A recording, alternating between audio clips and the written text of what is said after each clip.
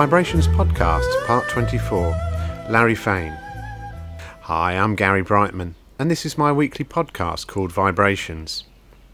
Established in 2018, Vibe is a book and music shop situated in Moi Wo on Lantau Island in Hong Kong. So what's been happening at the shop over the past week? Well, last Saturday we hosted our third event of the year at Vibe. Martin Ludlow's inspirational talk on how he came to write his legacy novel, Porridge with Honey, dedicated to his 3 granddaughters, and it was a big success. The event was broadcast as usual on Facebook Live, and you can now watch the edited video on YouTube at Live at Vibe HK. And please, subscribe if you want to see more events, interviews and podcasts from Vibe. Our top 3 sales since the last podcast have been down to number 3, Snakes of Hong Kong by Adam Francis. Yes, it's been knocked off the top slot, having been at number 1 for the past 6 weeks. Straight in at number 2, Porridge with Honey by Martin Ludlow. And, drumroll please, at number 1 it is, for the first week running, The Flower Boat Girl by Larry Feign. Last week I picked up some more vinyl stock, which included 2 rare LPs. Bob Dylan's Greatest Hits from 1976, complete with original poster, etc. And Fresh Fruit for Rotting Vegetables by the Dead Kennedys in white vinyl. How do I know they're rare? Well, for my valuations, I largely use Discogs.com. They're both up for grabs still, so why not get down to Vibe's vinyl racks soon? Our next event will be an invitation-only 3rd anniversary party at Vibe. Yeah, we've been going 3 years now. Oh yeah. We have 2 bands on the bill, and we'll broadcast the 2 sets on Facebook live on the 22nd of May from 2:30 p.m. We're continuing to clear out stock for free as part of the ongoing Vibe version 2.0 reboot. This week we're giving away many more books of varying genres. I'm continuing to receive unsolicited donations of stock that I cannot sell and I'm stuck with to process. Please note that we are an independent book and music shop and not a charity shop. If you want to make a donation of anything, then only I can approve it. No one else from the fabulous Vibe team can. So please contact me directly. My usual days at Vibe are Tuesdays, Fridays and Saturdays. And of course, random other times by appointment. And so, to this week's interview. Larry Feign is an award-winning artist and writer based in Hong Kong. He is well known for his long-running daily political comic strip, Lily Wong, which satirised life in Hong Kong before and after the handover to China, until he retired the cartoon in 2007. Feign's work has appeared in Time, The Economist, The New York Times, The Atlantic, and other publications around the world. He also directed animated cartoons for Walt Disney Television and Cartoon Network. He is a MacDowell Fellow and 3-time recipient of Amnesty International's Human Rights Press Awards. He now writes books full-time, including a best-selling children's book series under the pen name M.D. Wallen. The Flower Boat Girl is the first novel for adults. Larry Feign lives in a small village on Lantau Island, not far from the old pirate haunts, with his wife, psychologist and author Kathy Tsang Feign, their 2 dogs and the occasional uninvited python. Welcome to Vibe, Larry. Thank you very much. Okay, my pleasure. And so as we do, we're going to start with the usual 10 questions. What's your favourite book or author? And the simple answer to that is I don't have one. Okay. But there have been some books that have changed my life, I can say. The first one, I don't even know who wrote it. It was a children's biography of Thomas Edison. Okay. And the reason I say it changed my life is because my parents, especially my mother, really were pressuring me hard since I was age 3 that you're going to be a doctor when you grow up. My mother was relentless. Yes. Yeah. She bought me all these little junior doctor kits and models of the human body. And then what she did, she bought me books about famous doctors and nurses and other scientists. So I got biographies of Albert Schweitzer and people like that. And also, although he wasn't a doctor, she got me a biography of Thomas Edison, who was a great inventor, right? And so I loved these books. Yeah. I adored them. Not because I was interested in becoming a doctor. What she turned me into is someone who loves stories. Right. And this biography of Thomas Edison, I read it over and over and over again, so many times I can't even count, because I just loved the story. And it was a revelation to me. I was only maybe 5 years old, maybe 4, because she did teach me to read even before I started school. And the idea that a person's life could be told as a story was a real revelation to me. And so from that day on, I just started writing stories. Yeah. Non-stop. I would write, I would draw cartoons, but also write a lot of stories. So that book really influenced me in the opposite way that my mother intended. And I think she probably regrets it too. A favourite musical artist? Okay, that's an easy one. Joni Mitchell. Okay. Joni Mitchell is not just a favorite musical artist. She's been a really major influence on me ever since I first heard her back in the late 1960s. Again, a revelation to me as the consummate artist. Yeah. Someone who could marry together poetry and song and painting, and she had all these different tunings for her guitar. Nothing was normal or conventional about what she did. If you read the lyrics, there's just nothing conventional about her poetry. There wasn't anything conventional about her guitar playing and piano playing or her composition. And then she wasn't afraid to change and experiment, even if some of her works were commercial disasters. That didn't matter to her. Of course, she was in a position to be able to do that, but that's what I respected, and it really influenced me too. That instead of capitalizing on certain kind of hit-making success, she chose to go different directions because that's where the muse led her. And to me, that was a big influence. And it influenced me to experiment a lot and to want to be an artist. And to this day, I still listen to her music and admire her work a great deal. So, preferred drink? Coffee, I guess. A good coffee will please my soul. Yeah. And that's all I can say about it. Do you have a life motto? Not a life one, but there's a quote that I have hanging up on my wall right beside my writing desk. This quote is from Catherine Dunn, who was a fairly successful author who I met a few times, and she actually tried to convince me to write this book as nonfiction rather than as a novel. And I considered her advice, but didn't follow it. And she passed away just a few years ago. But she's a writer I really respect because she also never compromised. She was a woman who wrote a lot about boxing. She loved boxing, so she wrote books about boxing. But anyway, she had this quote that I printed out and I put next to my desk. It says, "Sometimes all that saves me is being willing to make mistakes. There are projects that strike me as so beautiful, important, complicated, or just plain big that they convince me of my own inadequacy.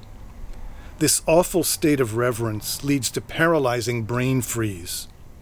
At times like that, the only way out is for me to decide, to hell with it. I can't do it right, so I'll do it wrong.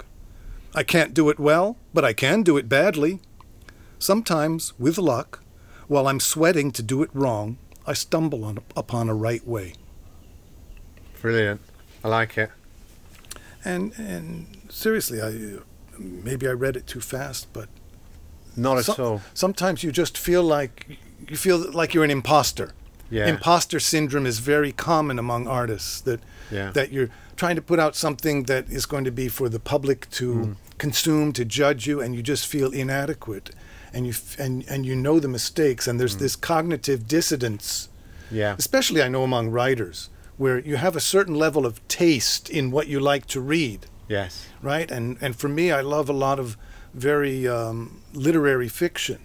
And of course, I would love to be able to write that way. And as I'm writing, I know I just not living up to it. Yes. And I feel that inadequacy, and I feel like I'm an imposter, and I feel like I'm giving up. And I know anyone who works in creative fields, and not just creative fields, has those moments. And so you just have to say, screw it. I'll just do it badly, and I'll see what I can do. Yeah. And then when you let go, and you don't worry about the quality, if you don't worry about the success of it, and you just let go, then often it comes out just brilliant. I would say that's been my motto for the last couple years, is everything I do is an experiment. And it really helps, because I'm no longer disappointed or despairing over the failure of some project, and I've had some big failures along the way. And there's the old adage, writing is rewriting, and that's what you spend your life doing, I think, isn't it? When you're writing, you're basically honing and writing, and then to a certain extent, it's like a painting or a picture or whatever. It's knowing when to stop and when enough is enough. Yeah, that's something I had to learn along the way too. And I thank my father for that, because my father was such a perfectionist. He never finished anything. It stifled his career. It got him laid off from jobs. He was a computer scientist. He was a pioneering computer scientist. Yeah. Since the 1940s. When he did programming, he'd always get upset at his colleagues who would let certain bugs in the program pass, because he wanted everything to be absolutely perfect. And so, therefore, he never got along in teams. So I learned by his bad example, I have to say, that perfectionism gets you nowhere. Yeah. And so I did have to then learn to develop that sort of judgment of when something is good enough. And that is a specific skill that takes time to learn. Do you have a favourite Hong Kong walk? Well, there's several. Probably my favorite one is from Mui Wo to Tung Chung, because along the way, you're totally cut off from all signs of civilization. Yes. There are places where you don't see any, other than the walk, the footpath. Yes. You don't see any human-made things. There are no wires or electric poles. Yes. Villages. There's certain places along that path where you're just in the middle of nowhere in Hong Kong. Favorite Hong Kong restaurant? Okay, that's another easy one. There's a little Buddhist vegetarian place in Wan Chai called Dong Fong Siu Kei Yun. And I've been going there for 35 years.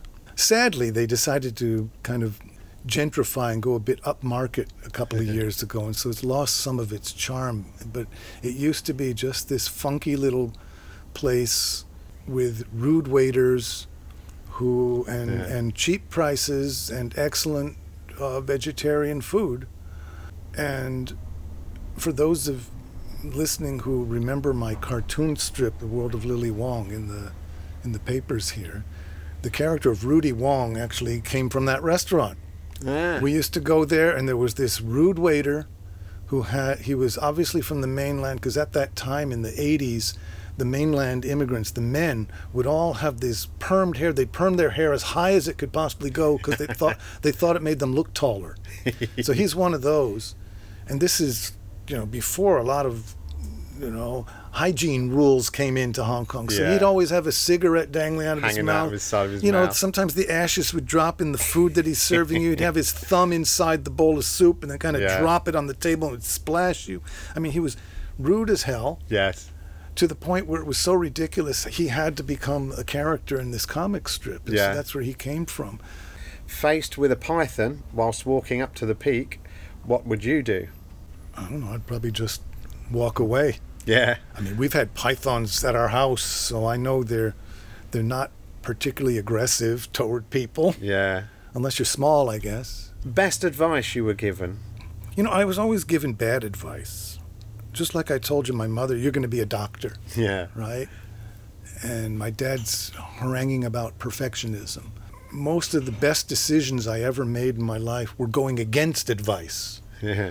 But if you want to talk about the best positive advice I ever got, and that was to drop out of a teacher training program, because, this conflict I had with my mother, I joke about it, but it was a really important part of my life, because my mother was so focused on me becoming a doctor or a lawyer, something that made a lot of money. Didn't care if I had any interest or passion for it, right?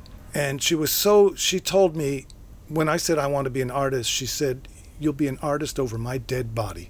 And there's a lot of stories that come out of that, but I'll skip those for now. So I went out and decided to do things that would make us both unhappy. I just became a hobo. This is in America. I met a guy who told me about the joys of hitchhiking. This was in 1974. So I decided I'll try it. For the next 2 years, I lived as a hobo. I stuck out my thumb. I slept under park benches. It was the happiest time of my life. When I was in touch with myself, I was in touch with God. I had many spiritual experiences being out in the middle of nowhere with no cars in sight and feeling just at one with the universe. And I loved that time, and it drove my parents crazy. They never knew where I was. This is long before, mobile phones and internet. I'd call in once a month just to let them know I'm alive. And you lived then LA side, West Coast? I didn't live anywhere. Yeah. But your family were based They were in Southern California. Yeah. I was on the road for 2 years. With no fixed address and rarely more than $5 in my pocket, and I never asked for money. I got offered jobs. I do odd jobs. Yeah. And it was the best time of my life, and I think everyone should do it. Everyone should run away when they're young. Finish this sentence. I live in Hong Kong because it's home. Do you have a favourite area of Hong Kong? Well, that's a no-brainer, Gary. Where do you think? Mui Wo. Yeah, I know.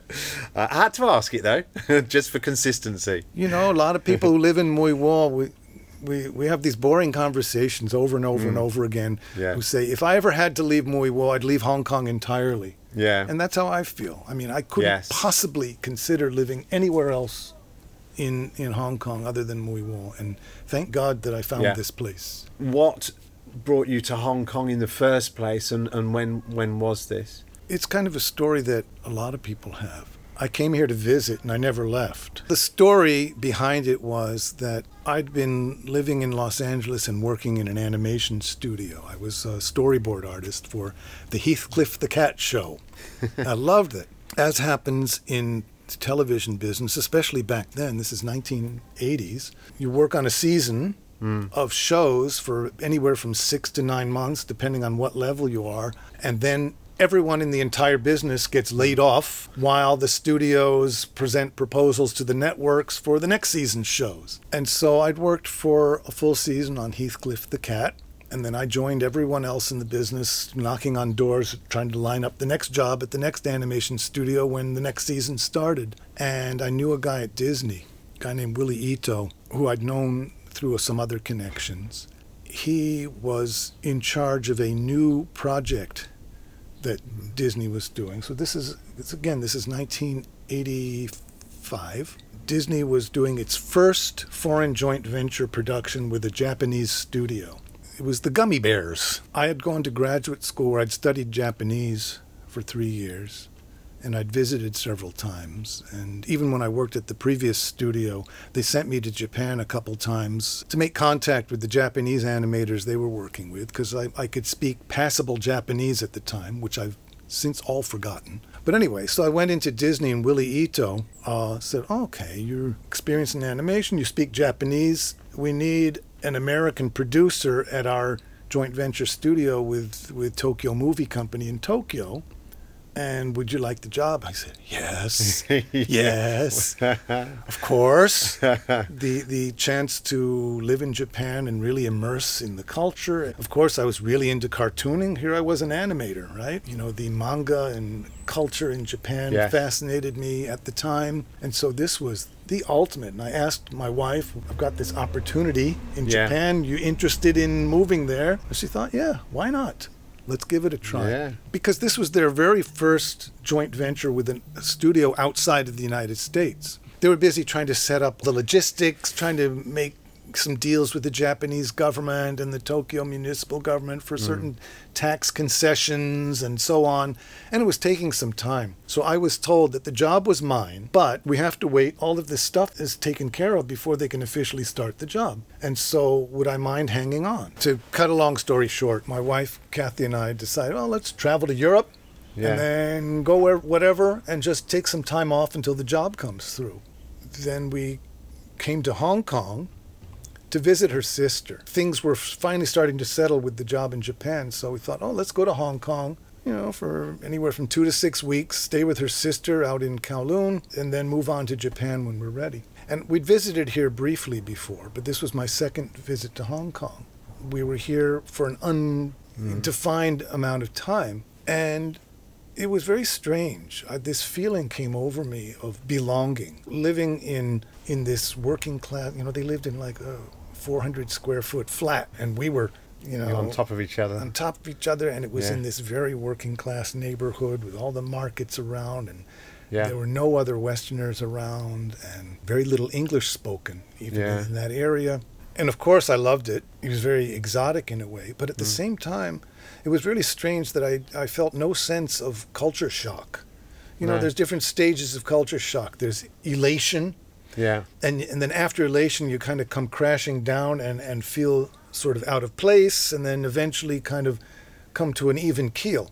Yes. I wasn't experiencing any of that. I just felt like, this feels natural to be here. So now let's see what kind of opportunities there are for me. I went over to Quarry Bay where there were some textbook publishers. In the interim, I tried teaching again. I quit that again, but I thought, I'm going to be an English teacher in Japan. So I studied applied linguistics for a little while.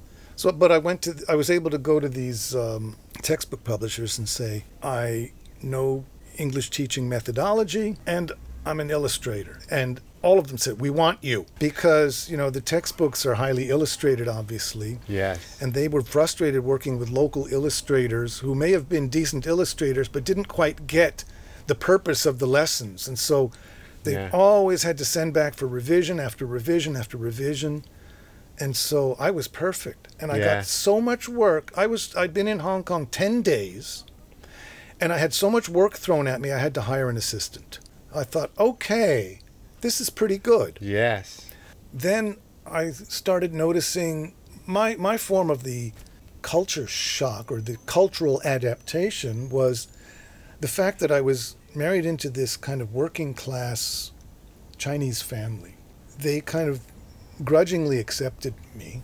And through them and through their acquaintances, I started hearing all these kind of ridiculous misconceptions about Westerners. Yeah. At the same time, I was in Hong Kong at a time where almost every non-Chinese I met was in business or finance or in government. Yeah. People with chauffeurs, and I wasn't anywhere in that class. No. But I'd meet them and I'd hear this absolutely ridiculous, totally racist misconceptions about Chinese people. And it was all hilarious. Yeah. And all I had to do was repeat what they said, and it was perfect for cartoons. So I started just jotting down these cartoon ideas, and so I sent them in to the 2 English language papers, the South China Morning Post and the Hong Kong Standard. And the Post was very snooty at the time, and they responded to me that they do not hire people with North American accents. What? They literally told me that. Wow. And not just me. I later met a very experienced Canadian business journalist. Well, a couple. Both of them were business journalists from Toronto. They'd been told the same thing by the Post. They had excellent credentials, but we don't hire people with North American accents. They considered themselves a very colonial paper back then. How rude. How outrageous. Well, you could see when I walked into their office, there wasn't a Chinese face to be seen. And so that's what the Post was at that time, before Rupert Murdoch bought it. Whereas at the Standard, they were going through one of their many rebrandings, and their editor called me up and said, "You're just what we need." And he was Chinese, and he recognized that my cartoons, although they were done by a foreigner, they were done with a real respect for the locals. The cartoons that you'd find in the English press, again, had this very kind of colonialist mentality. Yeah. It was all about white people, and Chinese were just kind of background noise, and it wasn't racist, but it just was this kind of anachronistic 19th century mentality showing up in these cartoons. And I was kind of bridging this gap where I did these cartoons that basically took the side of the local Chinese. Yes. So he said, oh, well, we want to run your cartoons every day. So I thought, okay, I have found my place. And I called up Willie Ito at Disney in Hollywood and said, I no longer am interested in the job in Tokyo. And so we stayed. And they eventually did start that studio, and the woman who took the job that I would have had went on to great success in the animation industry and wrote books about animation. But I don't regret it one bit, because here I had the opportunity that most cartoonists could only dream of, having your own cartoon in the paper. It's a very rare opportunity. Yes. And I knew it. And it wasn't well paid at the time, but it doesn't matter. It was such an opportunity. And then my wife also found work very easily in her field as a psychological counselor, so we stayed. And so that's my long answer to what brought me here. It wasn't a job, it was a visit. And of course, since then I've met many people who came here to visit, kind of looked around and said, oh, I'll look for work. So at that time, it was a lot easier than it is now to just kind of show up here and find your place or start a business or whatever. You know, the funny thing was, my wife is Hong Kong Chinese. Yeah, I didn't realize you must have married her in the US. We met and married in Honolulu. That's where I was doing my graduate school that I dropped out of. This was 1985 still, and under British law, a woman could not sponsor a husband for residence. In UK, even in the UK, so of course in Hong Kong, a Hong Kong Chinese man could sponsor a foreign woman for residence, but she couldn't sponsor me. So I had to run out and get a business license and demonstrate that I'd been doing this kind of work previously. So it wasn't that difficult. I was able to sponsor myself, but that was kind of a funny thing. They changed that law, obviously. Yeah, thank God. Yeah. I want to just sort of fast forward to now. We're sitting in Vibe. We're surrounded by the Flower Boat Girl book. You did a wonderful presentation here a couple of weeks ago to a limited population, and we put it out on Facebook Live, and it's been very, very successful. Everybody's watched that. People come in, people are interested in the book. Can you tell us a bit about what motivated you to write this book and the journey that you've been on? I didn't set out to find a book to write. Okay, I mean, I'd been doing cartooning for many, many years, and for various reasons, I kind of got tired of the drawing side of cartooning, and the part that always interested me really was the characters and the writing. So I'd been invited to do cartoons for a couple local magazines, and I turned them down and said, why don't you just let me write some regular columns? So that's what I was doing. I was writing, kind of tongue-in-cheek, mildly humorous columns for a few local magazines, and one of them was a boating magazine. Okay. And he thought I was a real sailor because I had a little dinghy, which I would sail sometimes here. But I know nothing about sailing. But he somehow heard that I had this dinghy and thought, okay, he's perfect to write a kind of a quirky article for a sailing magazine. Right. But I still am unclear which is port and which is starboard, and so so he said, all right, well, just stay away from those kind of topics and find something, kind of esoteric topics, as long as it is somehow sea or sailing related. Right. And so I had a fun time with that, and I had known for a long time some people in Tai O who were part of the boating community, went back generations, as sailors in Tai O, and one of them is a guy who runs the Gaido, which carries freight from from Shungwan Pier to Mui Wo every day. Right. So I did a profile of him for the magazine. Okay. And that was very interesting. And I was scrambling for other ideas, and I'd heard about the pirates that used to be in this area. And I asked him, what do you know about the pirates? He mentioned that his grandmother used to sometimes sing this folk song about this lady pirate who had stood up to the government navy and won. And so it painted her as kind of this folk hero. Of course, he couldn't remember any of the words. And I searched and searched, and I couldn't find any of the words. But that led me onto the topic of this woman pirate. Yes. Chingat. So I did some superficial research, and I wrote this article for the magazine. And shortly after that, I was really interested, so I kept doing the research, and it didn't take long for me to realize that most of what I'd written in this article was completely inaccurate. Most of what you find out about her is completely inaccurate. You know, I explained why in my talk here. I'm not going to repeat that. But what it did is it made me intrigued to find the truth behind the story. I really didn't even know what I was going to do with it. I just somehow this story landed in my lap, and it just latched onto me, and I couldn't get rid of it. In my spare time, which I had plenty of at that time, I just researched more and more as I could, and looking for, and you know, online there's so much you can do. So I went to the Maritime Museum and used their archives. I went to university libraries here, contacted a professor of maritime history at the University of Macau, and I just started gathering more and more information. And the more I gathered, the more this story of her life started to take shape.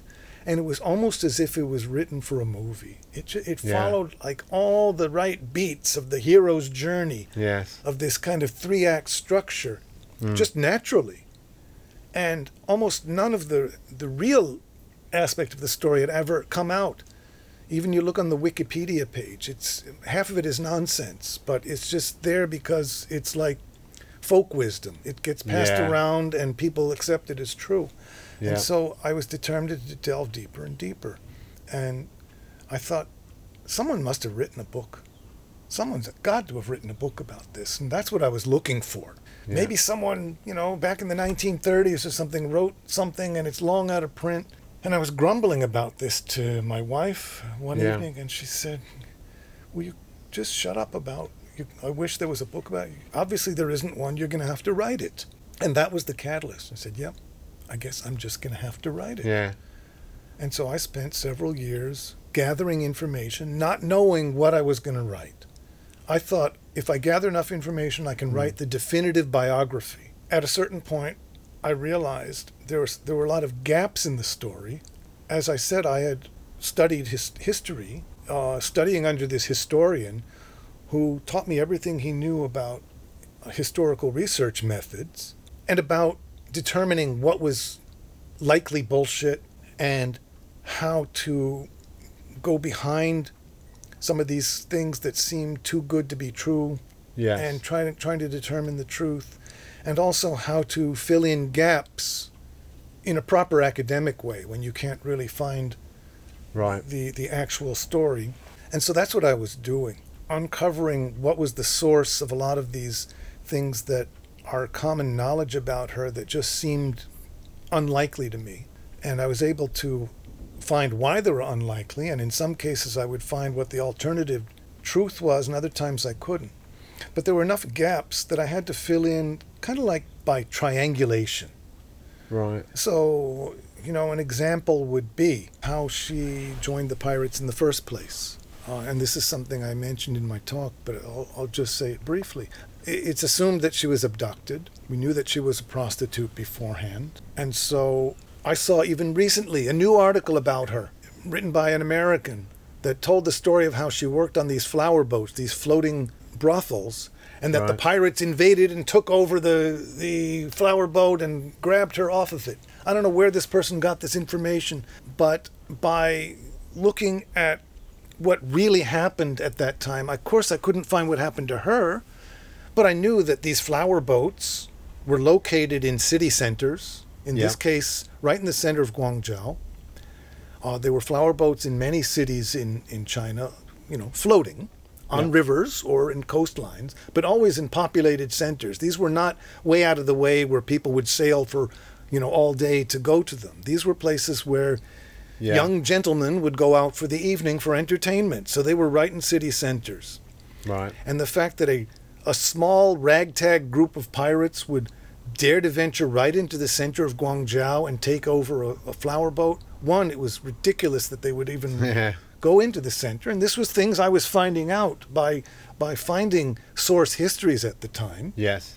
And secondly, these pirates were often in the business of human trafficking and abducting women that they would sell to these flower boats. And why would they go and jeopardize their own clients? Also, you might say, well, it could have been a rival gang running it. But these, again, doing the research, I could find that these pirate gangs at the time, including the one that she ended up with, were a bunch of small, unrelated freelance outfits. They weren't part of a larger confederation or larger gang, actually, until she came along. And so by finding out what actually happened in general or with other histories of pirate gangs or about the flower boats and so on, I could quite definitively say it's impossible that she was kidnapped off of one of these boats. Yes.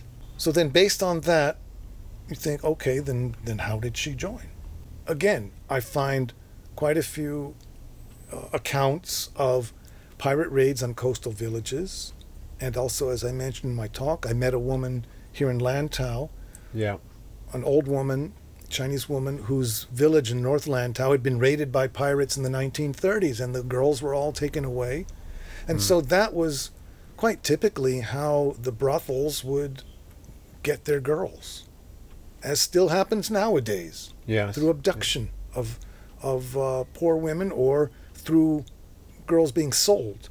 Right. And, well, actually, I'm skipping back to flower boats. Now I'm talking about joining the pirates. It's most likely, although we don't have absolute evidence of it, but it's most likely that she was abducted from some village. Yes. Because if she was abducted, that's where she would have been abducted from, some small village.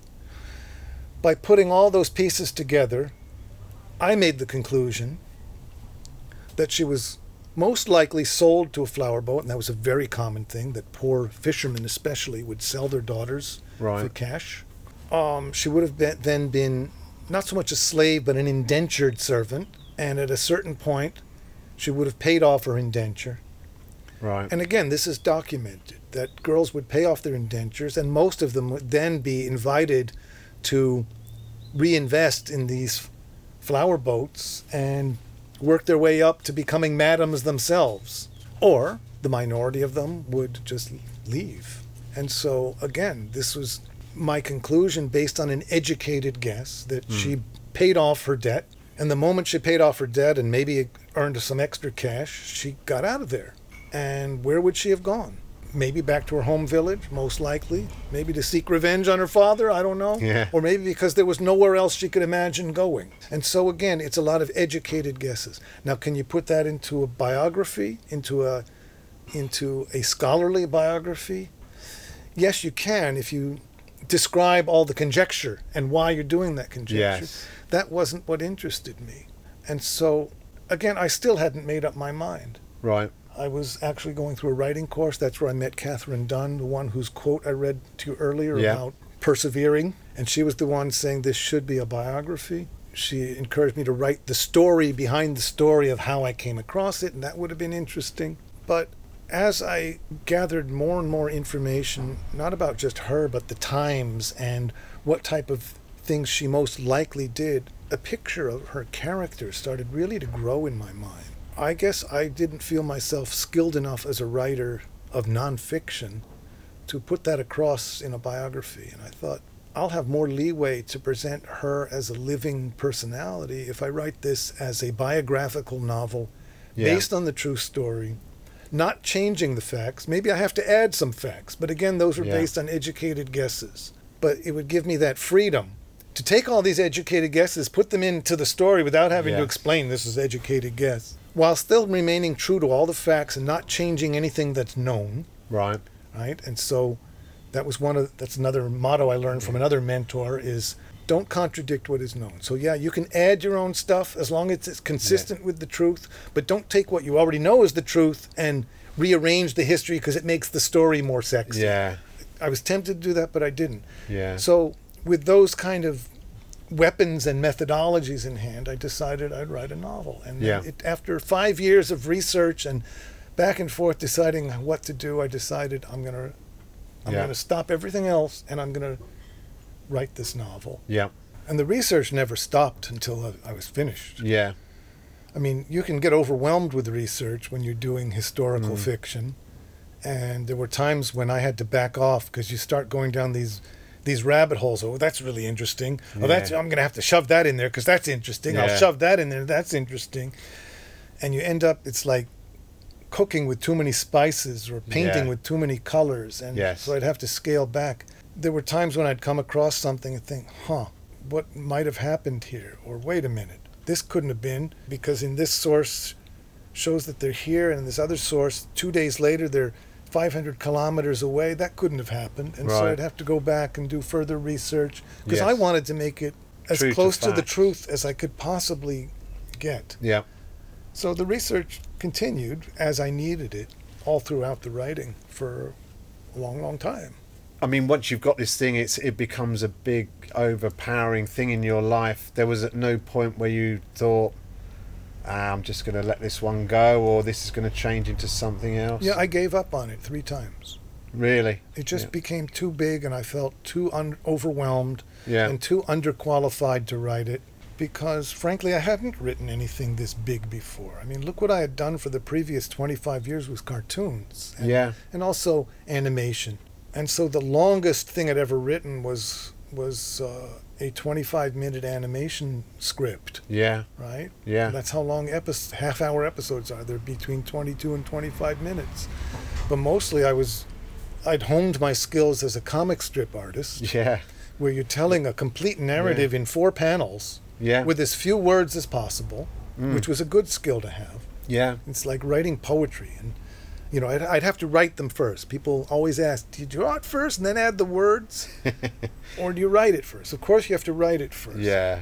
And my comics, had regular characters, and they had storylines, because I would do 6 days a week, and there would be a story for that week. Yeah. And that week would have 6 little episodes, each a self-contained comic strip with its own little story and punchline. Right. And so it was dump, dump, dump, bang. Yes. And that's how I was so used to writing. And so it was a real challenge to write a long narrative where I didn't have a punchline at the end of every paragraph. Yeah, exactly. I was having every paragraph resolve the whatever happened at the beginning of the paragraph, like I'd write a comic strip. Yes. And every chapter had like an ending, as if the story's over. Yeah. And so you didn't have the motivation to turn the page. Yeah. I had to learn about cliffhangers. Yeah. So I was relearning the skills that I had started to work on many years ago to write a long narrative. So it overwhelmed me. I had a lot of certain setbacks along the way. And then after about 5 or 6 years of writing it and rewriting it and rewriting it, until I'd written probably 2 million words. For reference, your average novel's 90,000 words. Right. I'd rewritten this thing so many times that I calculated I must have written 2 million words to come up with about the 16th draft of it. And it was really terrible. Right. It was a terrible, badly written book. And I just quit. I said, I can't do this. Yeah. And I put it aside. And I could see my wife's not so much disapproval, but she kept encouraging me, look, you've gone this far, figure out what's wrong with it and fix it. So I spent 6 months figuring out what was wrong with it. And I figured it out, what was wrong with it. Yeah. And there were 2 big things wrong with it. Yeah. One was how I'd conceived and outlined it in the first place. Right. And 2 was that I'd written it in third person. It was he, she. And Yeah. a lot of writers are very skillful and can really put across a deeply thought out character in third person. Yeah. And I discovered that I'm not good at it. So I threw out everything I'd written for 6 years. I threw out the entire thing. Wow. Instead of trying to rewrite it Yeah. and fix it, I figured that there's only so many bandages you can put on something like that. So I threw it out and I started all over from scratch and I reconceived it And I spent 6 months on that, Yeah. figuring out how to reconceive it, how to re-outline it, how to work on the different character arcs. And I wrote it in first person, from the point of view of, Yeah, that's of Yang, the protagonist. And then it just seemed to flow. It was just natural. I Yeah. knew the story deeply, frontward and backward. yes. So I hardly even had to consult my research anymore or Yeah. my notes. It just flowed out of me, and it went through several rewrites. That was after I had abandoned it twice, Yeah. because it would just overwhelm me so much. Amazing, actually, that you would have the guts. Me being a hoarder wouldn't have the guts to throw away 5 years or more work and start again. That's probably the chattel that was the thing that you needed to do to move to the next stage, I guess, and the becoming the Flower Girl first person. Well, I knew enough writers by that time, because Yeah, so I've you had done a this few. writer. I went through a MFA program in writing to help set my course straight. I worked with some really wonderful mentors who are Yeah, successful published authors, and I got to know colleagues through them, and also I got some fellowships at artists' retreats where I met some very successful authors who, yeah.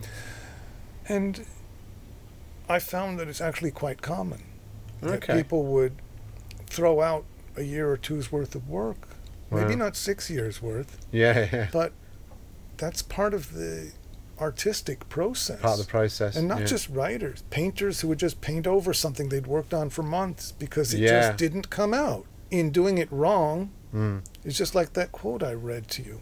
In doing it wrong, an idea comes along on how to do it right. Yeah. And that's what happened with me. You know, Kathy kept reminding me that I was chosen to do this story. Yeah. And I say that in all sincerity. And that's what explains the obsession, because why else would I have spent 13 years? So not full time. No, It wasn't as but- if I wasn't doing anything else. I had to bring in some income too, and there were other things I was doing. Yeah. There were periods where I worked on this full time for months at a stretch, but not full time for 13 years. But something had taken a hold of me. By this time, I recognized that feeling, because this is what had happened to me a few times in my life. All the things that I've been successful at were not my decision. They kind of came into my lap Yeah. through ways that I could only explain as spiritual intervention. Yeah. And it would take me a long time to tell those stories. I'm not going to. Yeah. Yeah. But I that's what's understand. happened to me. I never decided I'm going to be a cartoonist, or Yeah. I'm going to do this, or I'm going to do that. Everything that I decided to do, Yeah. everything that I chose to do in my life, I failed at completely. Yeah. Every single venture that I ever tried on my own, I completely failed at. It was the things like this where I couldn't stop. Everything inside me screamed out, stop. And yet I did it anyway. Yeah. Now, it's too soon to tell whether this book's going to be successful commercially, but artistically, for me, it was a great success. Yeah. It came out much better than I ever imagined I could ever Yeah. produce.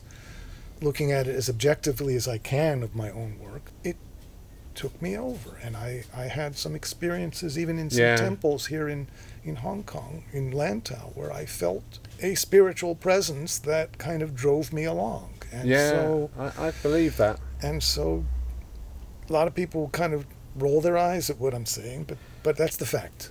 I think and I we- can't yeah. deny it. I can't deny Yeah. it that there was some External force. external force and external handiwork in everything that I've been good at, including the Yeah. cartoon.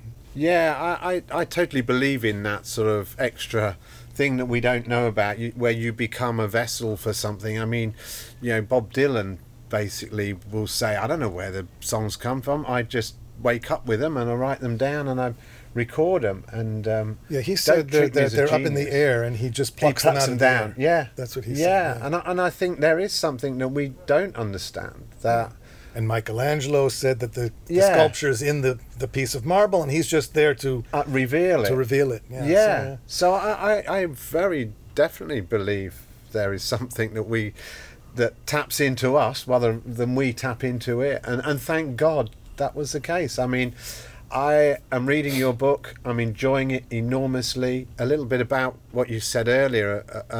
The first introduction I had to you was your Lily Wong books. I bought them all from this very shop before I ran it. I read them all. And then I met you. Oh, so you bought used copies? I never got a royalty off of that. How dare you? Well, okay, yeah, exactly, yeah. And that's how I became to know you. And then one day you came in the shop and you told me, I'm writing this pirate book. And I thought, wait a minute, but how does a cartoonist, a very good and a very funny and a very wry cartoonist, but that took my imagination, then turn that into such a wonderful book? And I'm not saying that for any other reason than I am shocked when I started to read it how much I enjoyed it and was basically amazed at the way you had written and portrayed this woman. Thank you. I mean, I always tell people I'm not a cartoonist, I'm a storyteller. Yeah, I mean that's it. You know, a lot of people are surprised about this, but for me the drawing was always the necessary evil. It's my least favorite part. Not that I don't like it, but I'm slow at drawing. You know, originally, back when I was a kid, I drew cartoons and I wrote stories, but what I really wanted to do was storytelling. I wanted to, in high school, I wrote theatrical pieces that were performed. For me, it's all storytelling. And cartooning, it was the medium.